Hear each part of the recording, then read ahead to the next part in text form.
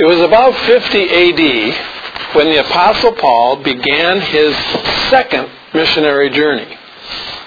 This journey would take him through what we now know as Turkey, across the Aegean Sea into Greece. Along the way, he had many interesting experiences.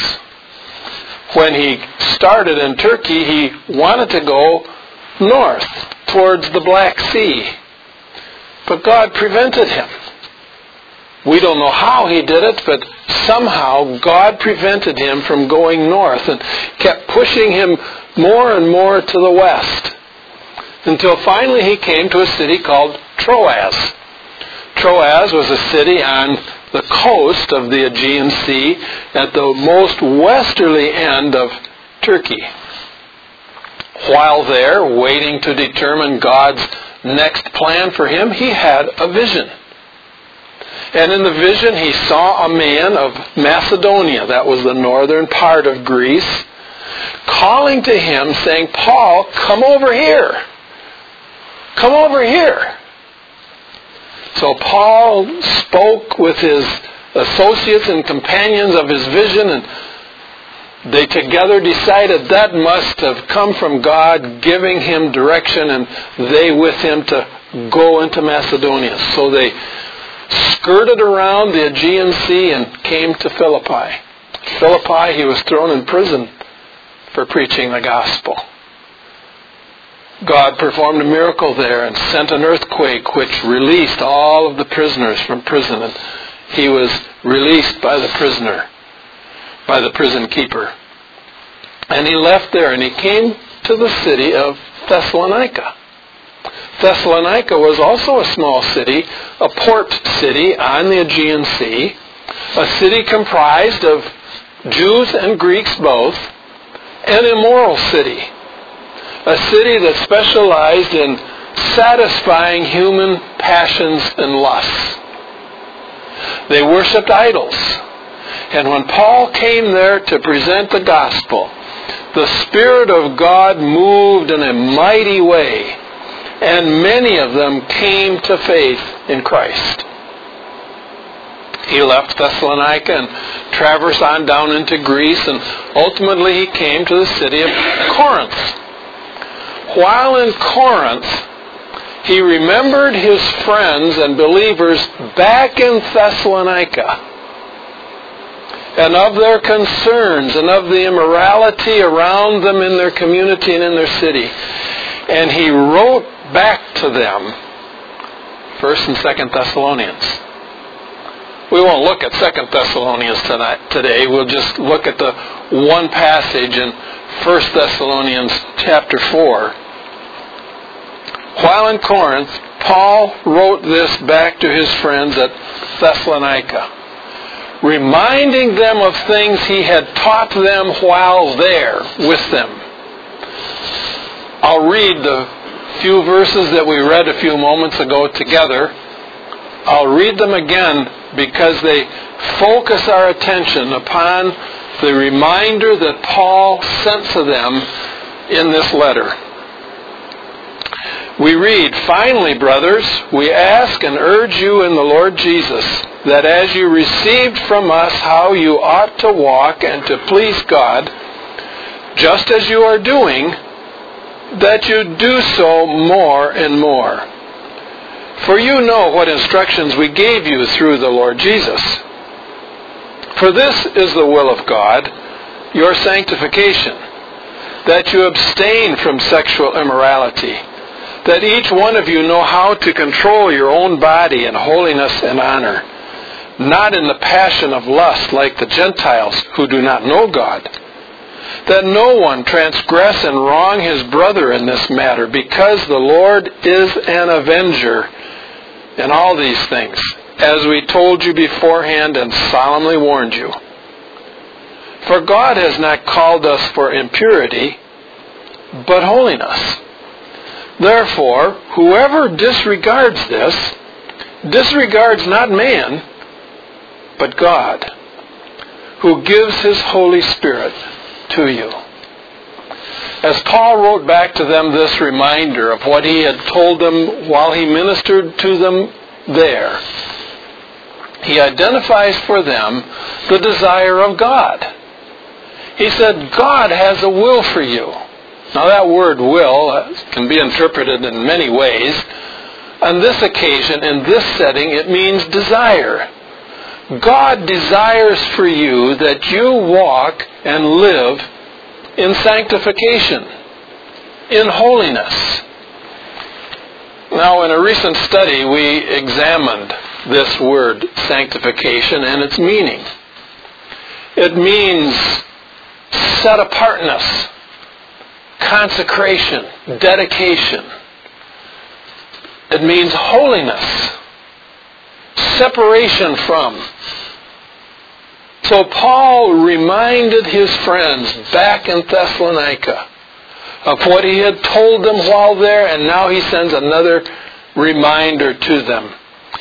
God desires that you walk in holiness, not like the world around you. The world around you lives according to its passions and its lusts and its conveniences. Don't live that way. God desires that you live set apart from that, consecrated unto God, set apart unto Him, holy in your lifestyle and in your walk. And then he goes on from there and he says, abstain. Not only does God desire that you walk in holiness, but he says abstain from it. I remember as a youth, the great popular question that teenagers would ask came something like this: can I still be a Christian and go to movies? Can I still be a Christian and dance? Can I still be a Christian and have an unsaved boyfriend or girlfriend? Can I still be a Christian and you could fill in the blank? A long list of questions. Can I still be a Christian and, in essence, live like the world? Live like the world about me, the culture and society about me? Can I still be a Christian and live like that? Paul used a very strong word here when he said abstain, because this word abstain literally means reject. Reject that which goes on around you. Get far away from it. Don't see how close you can come to it. See how far away from it you can get. That's the literal meaning of it. In fact, it is the word that describes the prodigal son, as he found himself in a distant land, living among the pigs, thinking of his father's home a long ways away. Abstain. Abstain from the cultural practices of your day. Don't see how close you can come to it. See how far away from it you can become. And then he also cautions them regarding self-control. Control yourself. Don't allow your own passions and your own lusts to dictate your life and the way in which you live. Control yourself. Control those promptings and those desires and those urges. Suppress them. Don't yield to them. God desires a holy life for His children. Then we read on a little further that Paul, in reminding them of how they should live, he says, God has not called you to impurity. He's called you to holiness. He's called you to sanctification. He's called you to a set-apart lifestyle, different from the culture about you, one that you have dedicated to God. Holy. This does not appear as a new command from God in Scriptures. As you will recall, I remind you frequently of how God planned things at the start. When He created the world, how did He create Adam and Eve when He first created them? Righteous, holy, without sin. And He intended for them to live that way and to spread that lifestyle throughout all the earth. But they rejected God's desire for them. They yielded to the temptation from the serpent, and they rebelled against God. And they sinned and ate the fruit that God had forbidden. God, in His grace and in His mercy, made a promise to them. I will send the seed of the woman who will come and crush and defeat the serpent. That promise gave encouragement to Adam and to Eve and stood as encouragement for many centuries for men and women who lived in that time, that God would make provision for them. Somehow God would send a man who would come and bring them victory over the evil one. We saw also how God called Abraham and the children of Israel, and He brought them to Mount Sinai, and He met with them there, and renewing with them a covenant that He had made with Abraham. If you will follow me and obey me, I will make of you a holy nation. And then God described to them holiness in practice. We call it the Ten Commandments. Holiness listed and described for us by God. Throughout the centuries, even into our day, we have failed to maintain and obey that simple law. God, in His grace and in His mercy, again made provision for sinners like you and me in sending His Son. He sent His Son, the Lord Jesus, to come and inhabit human flesh. God in humanity, recreating human life. Life anew. Life once again holy. Life once again righteous in all of its aspects.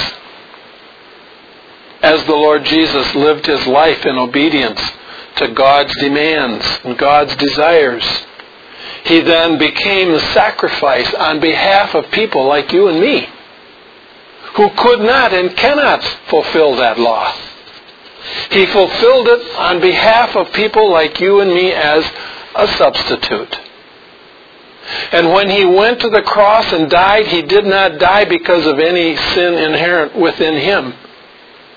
But He became a curse for us, the Scriptures tell us, that by our believing in Him, we might obtain eternal life. Jesus Himself said, God sent me to do this. I came in order to fulfill His will. The Lord Jesus made a promise. He said, I will depart and go back to the Father, but I will send another Comforter.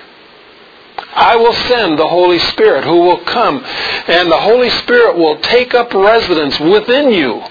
And those of you who love me and obey me and follow me, the Father and I will also come and take up our residence within you. God now making it possible for us to live a holy, righteous life. Not by our own strength, but by the power of God living within us and the Spirit of God enabling us to walk as God desires us to walk. We now live in that age that many describe as the age of the Spirit. The time in between the Lord Jesus living on earth and the consummation of all things.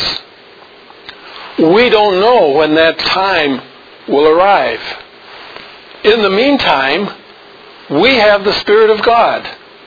living within us, giving to those of us who have trusted Christ the ability to walk as God desires us to walk, holy and righteous. And that will go on until the consummation. At the consummation, when the Father closes all things, it describes for us that new heaven, that new earth, that new city. And how do the Scriptures describe it? Holy. Without sin. Without defect. Without illness. Without death. Without sorrow. Holy. So this call that Paul described to his friends at Thessalonica didn't come to them as something new, unusual. For God had called His people for centuries to walk in holiness. Paul sent this letter to remind them of God's call upon their lives. We see in verse number 8, it gives us a therefore. Someone used to say, wherefore the therefore? Why the therefore? The therefore gives us now our direction. Tells us now how, because of what went prior to it, now what we should do. And Paul issues a warning to his friends. He actually warned them twice. He warns them in verse number 6, don't transgress against your brother, because the Lord is the avenger. He's the one who avenges your sin against your brother and your sister when you live an immoral life. When you fail to walk in holiness in your life with your neighbors and your friends and your brothers and your sisters in the Lord. The Lord is the avenger. But he wraps it all up with one final warning, and he said, those of you who disregard this, those of you who fail to pay attention to the warnings and the direction and the teaching that I just gave you, you don't disregard me. You disregard God. And in the process, you disregard the Spirit of God whom God gives. A very solemn warning. A serious reminder that when we reject God's warnings and counsels to us, we will suffer the consequences. We will experience the consequences of our disobedience and our failure to walk in holiness as God desires us to walk. Now the Scriptures have this same direction given in a variety of different places. A few studies prior to this one, we examined how when we come to faith in Christ, when we place our trust upon Him, when we call upon Him as our Lord and Savior, God counts us holy. He assigns it to our account, paid in full. We stand before God in Christ, our substitute, holy. But you and I know in our daily lives we fall short of that, don't we? We find in our daily experience that we often have times in our lives when we do not walk and live in a holy lifestyle at all. And Paul is reminding us of that very aspect of our lives. That in our daily walk, we should experience progress. Sounds very simple, doesn't it? When we walk, we make progress, don't we? We go from a start to a finish. We start at our couch and we end up in the kitchen.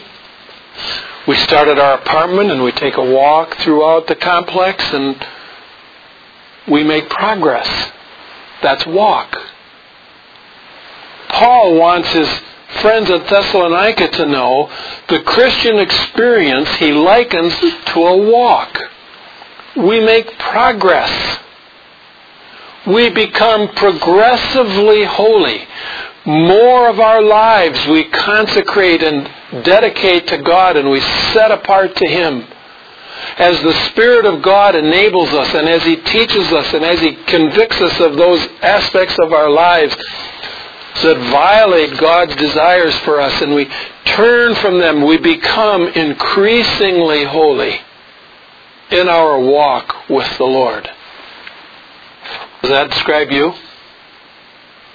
Does that describe your walk with God? It should. If you claim the name of Christ, if you claim that you have become a Christian, a new creature in Christ, you should have a change in your life now from what it used to be. And you ought to experience growth throughout your life.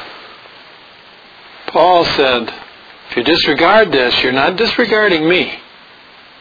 You're disregarding God. And you have rejected the work of the Spirit of God, who can bring into your life that which God desires from you and enables you to walk progressively more holy. Did you notice Paul saying, it's good, you're walking with the Lord now, but do it more. Do it more. More and more and more should describe your walk. What conclusions can we draw? One very simple conclusion. Because God desires that we live and walk in holiness, therefore, we as children of God must walk in holiness. The Scriptures do not describe a life of holiness as an option. It doesn't describe it as it would be nice if you did. It doesn't say if you really want to be a super-duper Christian, you will try and walk as a holy child of God. It doesn't describe it that way. It describes it as a call, as the desire of God for each of us who have come to faith in Christ. God desires of us a holy, sanctified, set apart, dedicated, consecrated life unto God. How do we do that? How do we do that? Well, you have already discovered if you have attempted to do it on your own, you can't. You have failed. Because the human nature fights the Spirit of God. They fight. They fight over control of your passions and your lusts and your desires. They fight. Well, how do we do it? Well, we must recognize God's call and desire for us. He desires for us to walk in holiness. He desires that of you. If you have called upon Christ and you have trusted Him, that's what He desires of you. You say, well, I'm old. I remember a few years ago going to a football game on a beautiful fall day with a friend. And as we walked towards the stadium to go to the game, we passed two elderly gentlemen. I'm being polite when I call them elderly gentlemen. They were barely shuffling, just barely moving. And as we passed them, I said, isn't it a beautiful day today? And instantly, one of them responded, it's a great day for committing adultery. Temptation doesn't know an age barrier.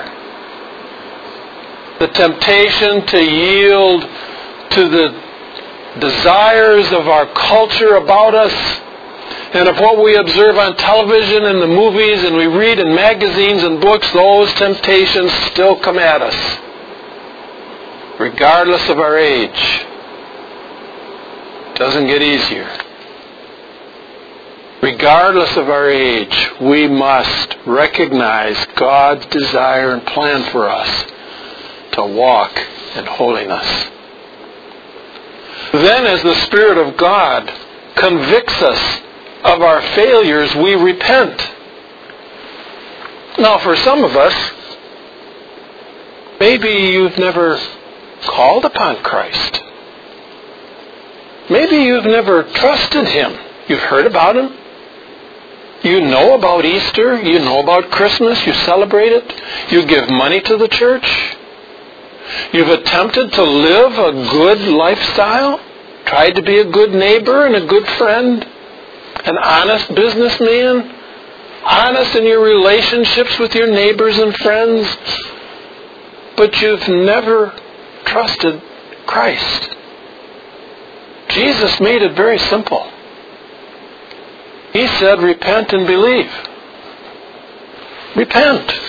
Turn from self-dependence, self-righteousness.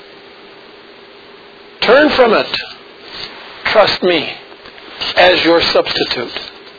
And what I accomplished in my life and my death and my resurrection and my ascension to the right hand of the Father, trust that. And I will give to you new life. Eternal life.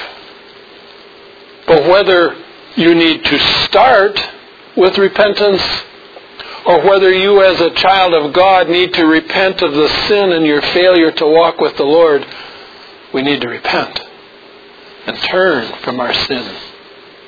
We need to regard God's desire for us. Heed it. Respond to it. Conform to it. And then as Paul implies in that verse number 8 about giving the Holy Spirit to us, Jesus promised that the Spirit of God would guide us into the truth. The Spirit of God would enable us to walk in the truth. The Spirit of God would point out in our lives where we have failed so that we can then turn from it and respond to the work of the Spirit of God in our lives, that we might walk in holiness and increasingly becoming more and more holy. As we rely upon the Spirit of God to enable us to fulfill God's desire for us, we become progressively more holy and satisfy God's desires for us. Where do you find yourself? At the very beginning, perhaps? Never having turned the first time to trust in Christ? Today would mark a good day to do that. Or somewhere along the path in your life walking with the Lord? I would remind you, as Paul reminded his friends in Thessalonica, you've heard these things. I didn't bring anything to you brand new this morning. You've heard them. Have you followed them? Have you rejected them as Paul warned his friends not to do? I urge you, whether at the beginning or somewhere along the line in progression, that you repent and turn and regard God's desire for you. Trust His Spirit to enable you to resist, to suppress, to deny the temptations of our human passions, and instead to walk by the power of the Spirit in holiness.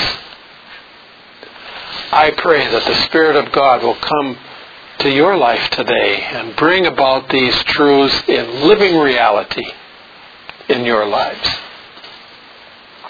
Let's close in prayer. Dear Heavenly Father, thank you for your word and reminder to us through Paul to his friends at Thessalonica.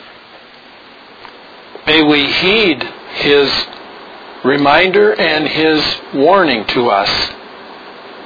And may we yield to the work of your Holy Spirit in our lives to enable us to walk in holiness as you desire from us as your children. And we will give to you praise and glory, Father, Son, and Holy Spirit, for what you accomplish by the work of your Spirit in our lives. Amen.